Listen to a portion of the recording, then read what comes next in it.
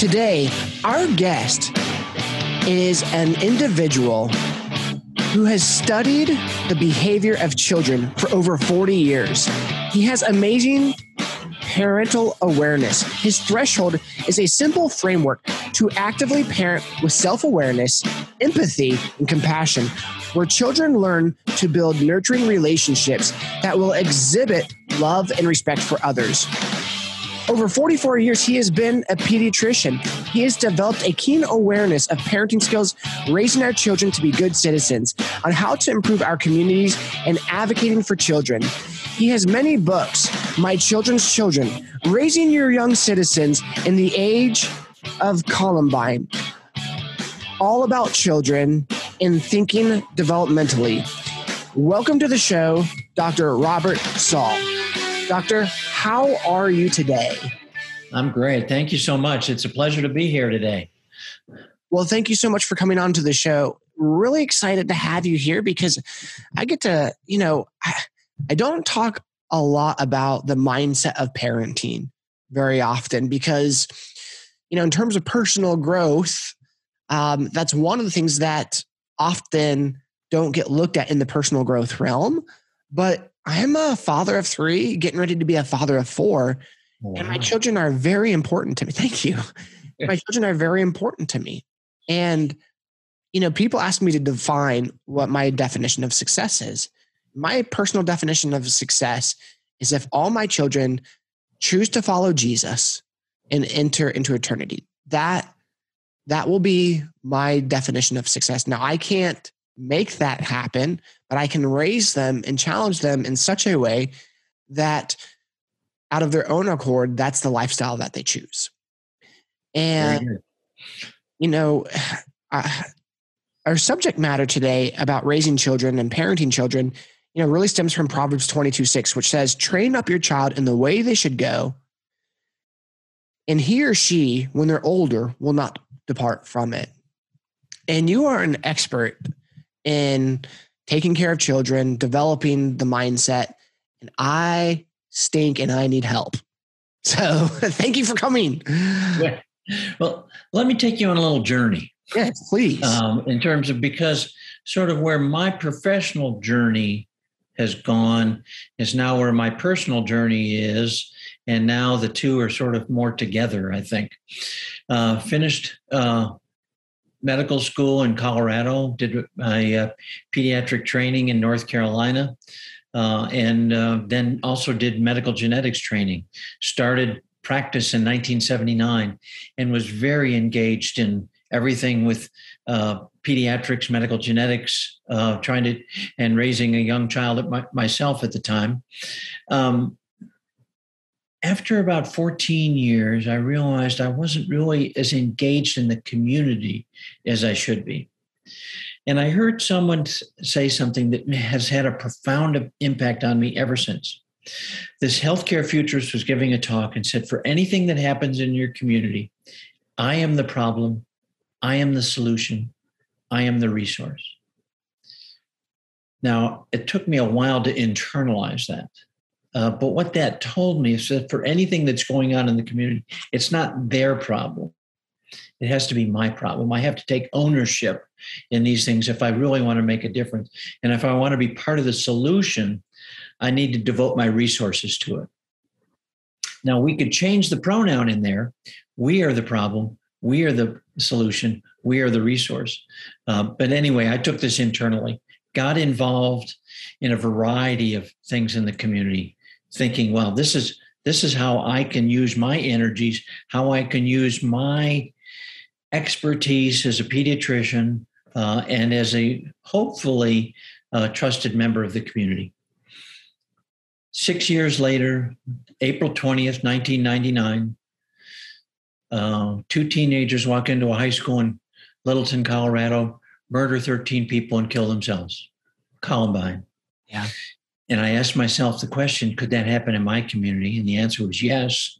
It actually had happened yesterday, unfortunately, in Texas. Wow.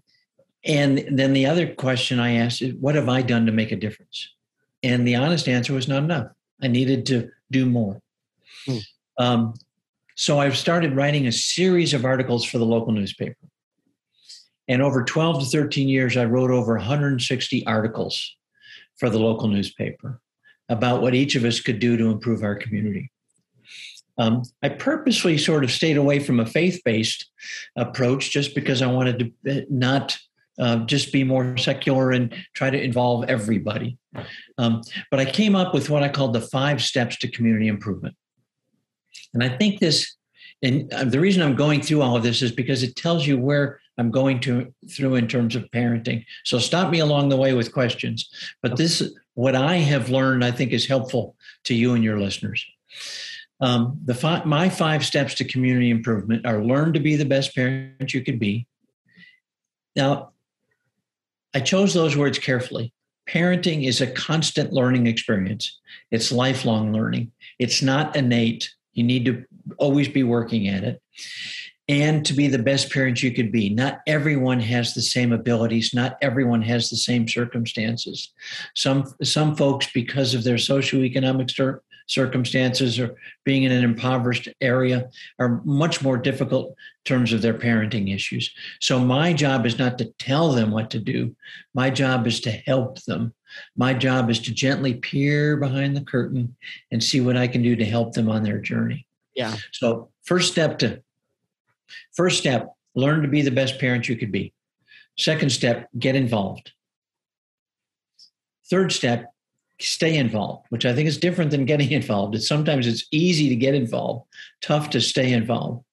Fourth step, the most intuitive of all of them, but seems to be so difficult in today's divisive society, love for others.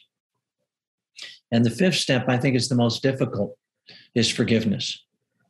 That has been a real journey for me in terms of learning about forgiveness. And if you haven't read, a great little book is Tuesdays with Maury.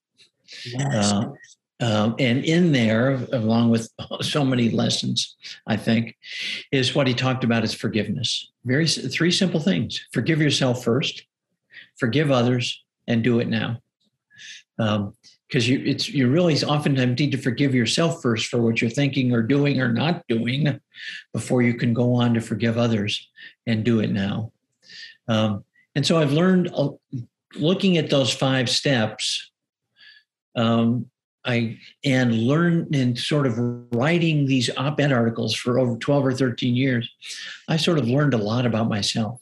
Initially, I used to let my wife read them, and then I stopped because she would sometimes say, "Ooh, I don't know about that one. That sounds a little preachy." And I said, "I don't think you know who I'm preaching to." She said, "What do you mean?" I said, "I'm preaching to myself. These are action steps. These are what I should be doing. And if it's helpful to others, great, so be it." So I learned so much about myself in this introspective journey. And to me, that's sort of a lot of what life and learning is about. Taking those difficult steps, putting your own thoughts down on paper or on your keyboard or whatever we do these days, and committing yourself to sort of action steps along the way. Now, you're going to goof up. Sometimes you're going to do it right. Sometimes you're going to do it wrong. I've oftentimes, when we've been out somewhere, I'll say something and my wife says, "Ooh, that's not the Bob Saul I know. That's not the Bob Saul that writes about this or that." I said, "You're right. I'm sorry. I'm wrong." So I always need that gentle comeuppance in terms of what I need to do and what I need to say. But those 5 steps sort of coalesced to me into a book, that the first book I wrote, called My Children's Children: Raising Young Citizens in the Age of Columbine. So in terms of learning to be the best parent possible for me, what would some of the practical steps that an individual could take to do that?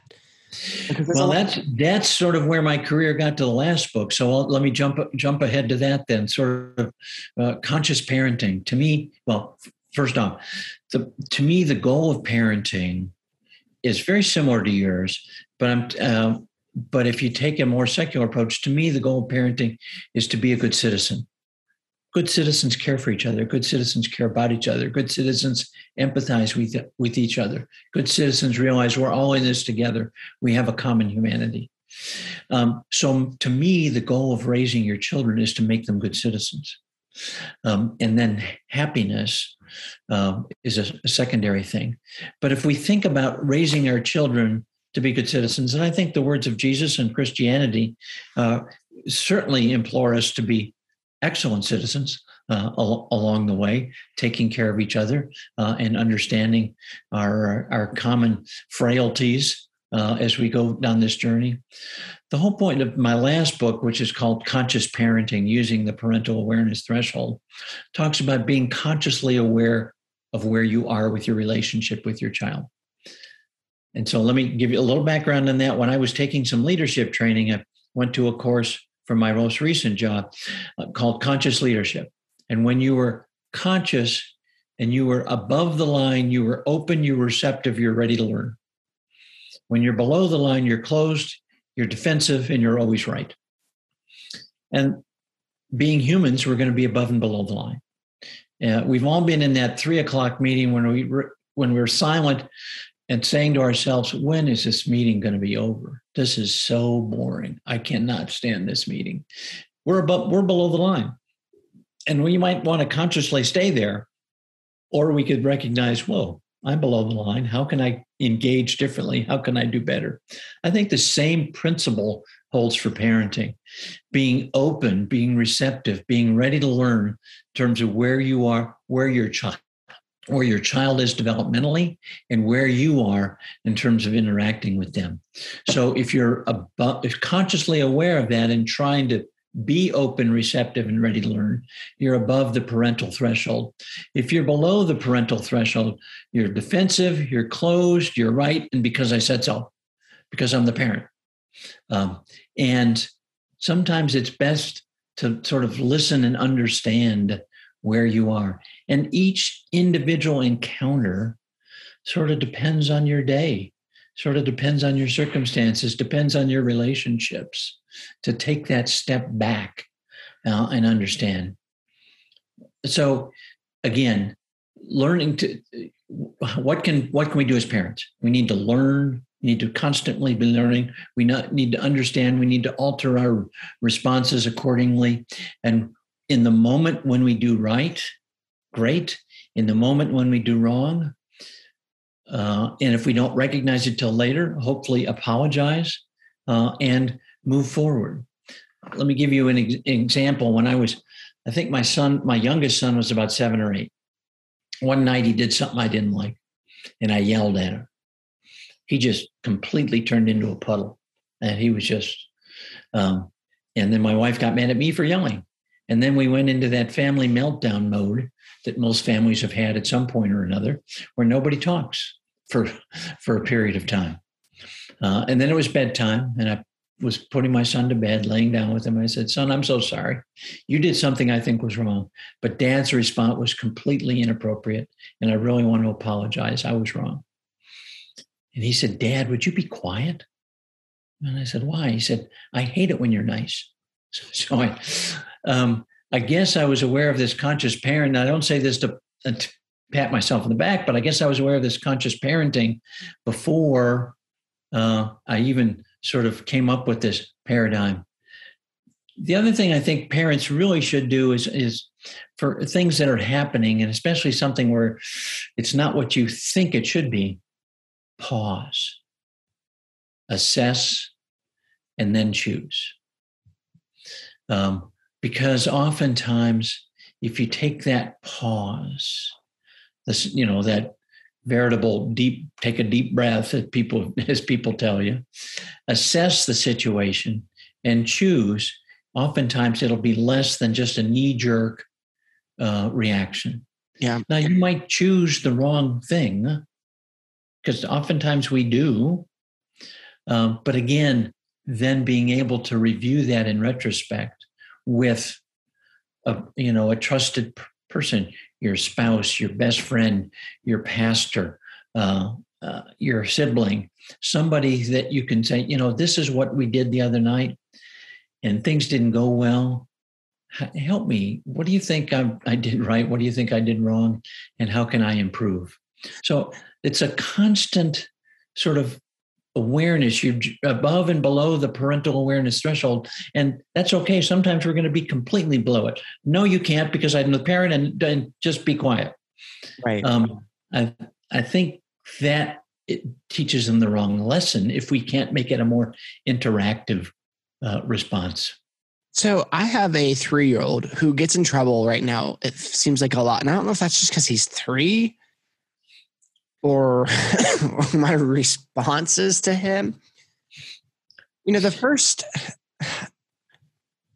golly, I have a list of questions here, because I feel like I'm kind of stuck in a crazy cycle with him a little bit, where he knows not to draw on the walls or the furniture.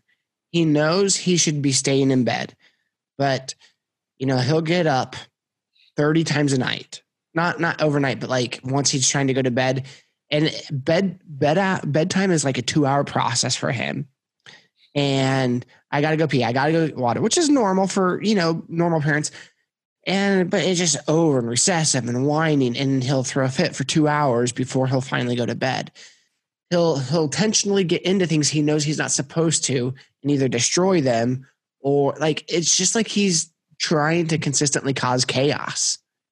And as a parent, a lot of my responses feel knee-jerk reaction, and it tends to be a lot of discipline, it feels like, with him towards the evenings.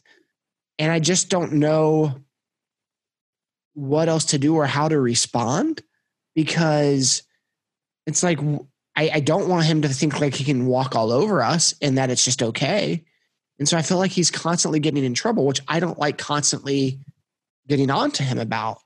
And so I just don't know what to do. I feel like I've tried, the empathy and yes, I know it's hard not getting water before bed. But the thing is, if you have water, you're going to pee your bed. And, I know sometimes going to bed is not fun. Like, I've been empathetic. I've been extra gracious when he's drawn on stuff, and I just don't know what to do.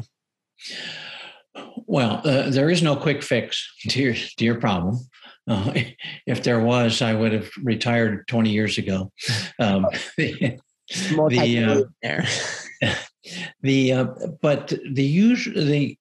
important thing is to look at the situation and say, how can we restructure this?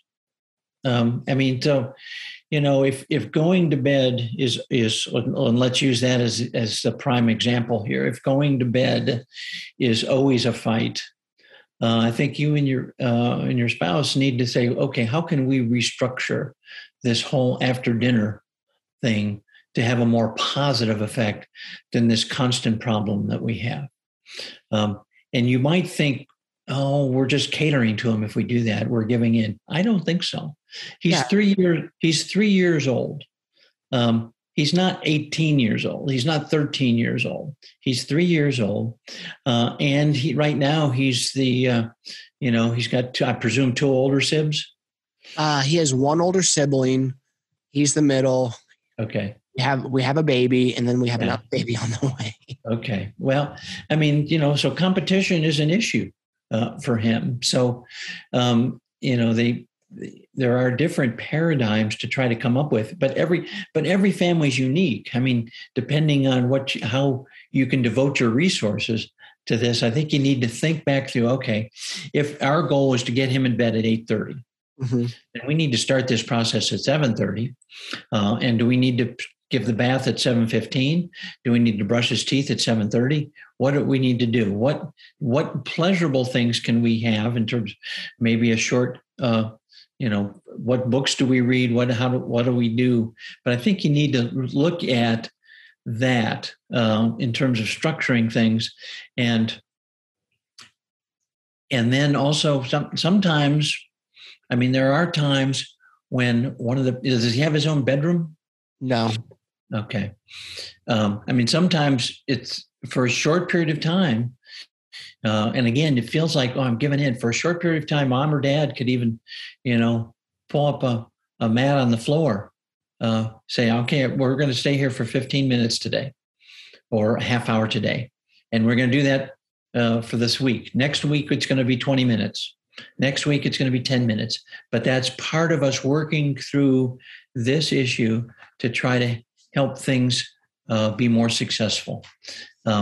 And again, I can't put myself in your shoes other than I think it's really requires a significant saying, okay, we really need to relook at this in terms of looking at bath, bed, potty, brushing teeth, books. How can we change this so we do better?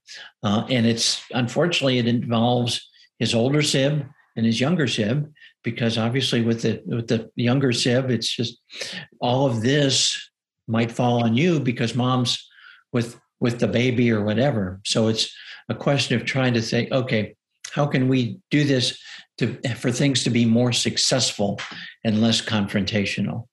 And that's one of the things I talk about conscious parenting is knowing sort of where your child is developmentally. I mean, what you expect out of a 1-year-old, a 3-year-old is different than a 5-year-old, 8-year-old, 10-year-old. Right. I mean, so your expectations can be different. Let me just one other issue that you mentioned, discipline. A lot of people think of discipline as punishment. I don't like that. Discipline, remember the root word for discipline is disciple, to teach. So the whole point of discipline should be a teaching experience. Yeah. Now that's tough sometimes. And, when your child has that temper tantrum, 3-year-olds are much more likely to have the temper tantrum. The whole point of a temper tantrum is to change your behavior. So you take away the audience, so long as the child won't do anything destructive. What do you mean by take away the audience? I mean, if he's having a fit in the den, yeah, everyone walks out of the den. And so long as he's not going to throw a lamp or hurt himself or destroy something. I mean, what do you think about removing him and putting him in his room versus us leaving? Well, you can do that. I think it's more instructive for him to lose the audience. Okay. Again, that's tough. I mean, that's not going to happen. You're not going to do it and then boom, it's going to change. But the other thing in terms of with the temper tantrum is that pause, assess, and choose. And if you know certain things lead to temper tantrums, in terms of a disagreement with a sibling or, oh boy, I know we're going to have something tonight. Try to look at how you can sort of preempt that in terms of some sort of change. Right. Again, it's hard. It's the veritable 2 steps forward, 1 step back sometimes as you're working on this. But just consistency, love, calm, deliberate actions are important. Now, I have had times where one of my I think it was my oldest son, had a temper tantrum where I was worried about him hurting himself or hurting something. So I just had to hold him, squeeze him in my lap. But I had to be careful not to squeeze too hard. I had to be careful not to raise my voice. And that's hard to do when your child's doing it, especially if they strike out at you and hit you. But that's what parenting is all about, is being that calm. Because if we want our children to learn the ways to be a good citizen, to learn the ways of Jesus, it's being loving and caring, even in the most difficult times. The next few questions I have for you deal with dealing with anxiety while parenting. And specifically, like, one of my anxiety triggers that I've noticed is my kids. It's like when it gets around 5:00 before we go get them from daycare, like anxiety wants to creep in, because I know as soon as we get home it just feels like mass chaos until like 8 or 9 or 10 at night.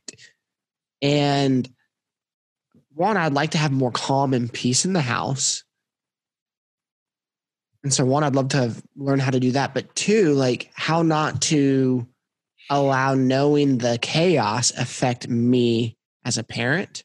So there's one question. And the second question would be, and I think this is kind of normal for parents, is like, whenever my kid is sick or not feeling good, my first thing is like the worst, like what's the worst thing that's happening, you know? And it wants to start getting anxious, and it makes it harder for me to operate appropriately, properly. Like if my kid is sick, it's like, you know, my wife is typically the one that takes the kids to the doctor, like okay, they're sick, they need to go to the doctor like right now, you know, like in not just ER, but like urgent care or something like that. She's normally that person because I have a hard time dealing with the anxiety of that. So what advice would you give to me or to parents that struggle with that?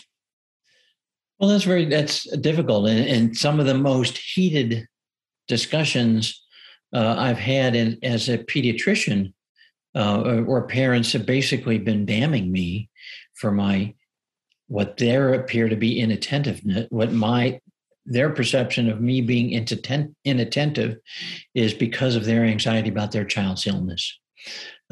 And I need to realize as the pediatrician, so I'm turning this a little bit, but I'll come back to your question. I need to realize as the pediatrician, the set of circumstances that the parents are in, they're very concerned about their child.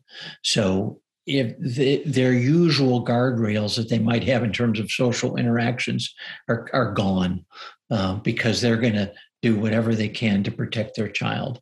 And so I think knowing that sometimes because your child's sick, being consciously aware that your child is sick and that your reactions are heightened can be helpful. I don't have any quick fix for the anxiety that goes along with that, other than the conscious awareness that, you know, either I'm above the line, okay, I'm aware that I'm really upset and I'm really nervous, or I'm below the line and that receptionist at that doctor's office was really rude to me and I'm not going to take it anymore. When in point of fact, it might have been you that brought on that. I think it's important that you sort of be just aware of where you are in the circumstance.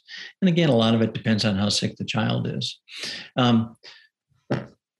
Getting back to your question about how do you, once you pick up the kids, how do you resume normal life before everyone goes to bed? Boy, that's a toughie. Because they've been in this artificial circumstance. They've been in daycare where I don't know the circumstances of the daycare, how much they're allowed to sort of just be freewheeling, or how much is structured, or how much is they're completely, playing all the time. You have a different set of circumstances at home, and you sort of have different expectations. Some of this is going to be look at your expectations and say, maybe my expectations for the next 5 years need to be different in terms of, that might be the reality in terms of this parenting trip with 3, soon to be 4 kids. I mean, my expectations when I came home from work, I have two sons, 12 years apart. So I essentially was parenting for 24 years, learning through all stages. My expectations of being able to come home, relax, maybe turn on the evening news, were completely shot. And I realized that my job was to attend to the children, attend to my spouse, and see what I could do. Yeah. And it was very easy, just one child. With 3, it's just, again, it's going to be you and your wife are going to have to look at how can we, if these are my expectations, how can we structure things to get there? Or maybe I need to change my expectations. Maybe we need to change our roles here a little bit. Yeah, I think that's a really great advice, because I think I just need to change my expectations on that, because for me, peace is something that's very important in calmness. And so, my kids have a very structured day at school or at daycare. And don't get me wrong, they have fun and they play and they do all that. But when they go home, it's like, it just becomes crazy wild. And maybe instead of trying to remain them structured, they just need to be wild, because that's, their age group and demographic and a part of that. And maybe that will help even with the bedtime routine, where and what you might look at and say, okay, from, I don't know when supper is, but say everyone's home at 5, say, kids, for the next hour, 45 minutes, an hour, you're on your own, or you can play and be crazy. But then we're going to start changing things at 6 or 6:15 or whatever. Right. I mean, certainly with my youngest son, whenever he came home from school, he needed his hour by himself to do his thing. Any attempt that we had in terms of engaging him was completely gone. He needed his time and to do with what he wanted to do. Yeah. What's your theory on discipline? Some people are pro spanking, some people aren't. Spanking is a lot different than also beating, because there's some people that think any spanking is a beating. What would be a good form of healthy discipline for children? Well, again, discipline to me is teaching. Discipline is not nor ever hitting. So you now have somebody that's anti-corporal punishment on your podcast. Okay. And let me tell you the reasons why, because some people, as I've said this in the office, some fathers say, my father gave me a good whooping and it really taught me a lesson. The problem I have as a pediatrician is that when I look at data across all ages and across all parents, is the more children that were disciplined physically when they were children are more likely to be physically abusive when they grow up. Now, let me give you the prime example. Not everyone that smokes gets lung cancer, but you and I don't want our kids to smoke, because we know it significantly increases their risk for lung cancer. So not everyone that gets a spanking or a beating or a whooping turns out to be physically abusive to their spouse, to other people, or whatever. But it certainly increases their risk. And certain people, much like we talked about, learn to be the best parent you can be, certain people come to that spanking in different ways. The other thing I think is when you spank or hit a child physically, you have taught them the lesson it's okay to hit somebody when you're mad. Because really the only reason you spank a child is when you're mad. You're angry at what they did. The tough response is to take that pause, to assess and choose to do something that's in a more disciplinary or teaching way. Now, there could be the circumstance when your child, pulls away from your hand, runs out into traffic. A life-saving measure is different to me than the things that I suspect you're asking about. So I am definitely anti-spanking, anti-popping, anti-whooping, whatever. So what would be the form of correction? Well, the form of correction is to start early with, it could be restriction of privileges. It could be going to your room for a period of time. It could be timeout. It could be, and again, a lot of that sort of depends on the child. What is some of their valued, if it's depending on the age of the child, what are their valued possessions or activities? Now you got to be careful. I said, if you do that again, or if you do that, you can't do blank for a week. Well, that's probably absurd. Right. But that's the sort of thing we oftentimes blurt out when we're angry. So we need to be careful in terms of what we do. So it could be, you can't do blank, or you can't have blank, or I'm going to ask you to sit quietly in your room for 15 minutes or 20 minutes or whatever. One of the longest punishments I ever did for my 3-year-old This is mildly humorous. We've been working on a house to sell it. And I just got done painting walls, and he took a Sharpie, knowing he's not supposed to color anything. He drew all over the couches, the floor, the table, the walls, and our French doors that have lattices. And so I had to paint all the small strips in between the lattice because like I couldn't just touch it up. I had to paint the whole thing. And so his punishment was he had to sit in the chair and watch me fix it all until it was fixed. So he was in the chair for like 4 hours until I was done, so that he understood the amount of work what he did caused. Well, I think that's innovative. The timeline might be a little excessive, but I think that's innovative, and I think that's very appropriate. Yeah, it was. He did a pretty good job of sitting there for the majority. There's times he got out and we put him back in, but man. And then after that, it was done. We didn't rag on him. We watched a movie and we had fun. Yeah. But man, that was that was one of those moments where some of these techniques about pausing that you talked about is a few of the things that I do as well. And man, in that moment, I was just like, okay, go outside and just, scream at a bird. No, I didn't do that. Yeah, I mean, I everything I've said here today, I've screwed up. Yeah. I mean, in my parenting journey. So, and any of us that don't acknowledge that are not being realistic. But the point is learning. And that's where learning to be the best parent you could be. Again, I don't think the skill set of being a parenting is innate. I think you need a map. I think you need help. And the help might be your spouse, might be your parents, might be hopefully your pediatrician is very good in terms of providing guidance, but there can be other folks also along the way. Yeah. Well, Dr. Robert Saul, thank you so much for coming onto the podcast today. Where can people follow you? I have my website. It's mychildren'schildren.com. And I had the books are listed there. And I have an ongoing blog where I talk about parenting, but also various social issues. Awesome. Well, thank you so much for your time, and I hope you have a great day, okay? Oh, very good. Thank you so much. Take care.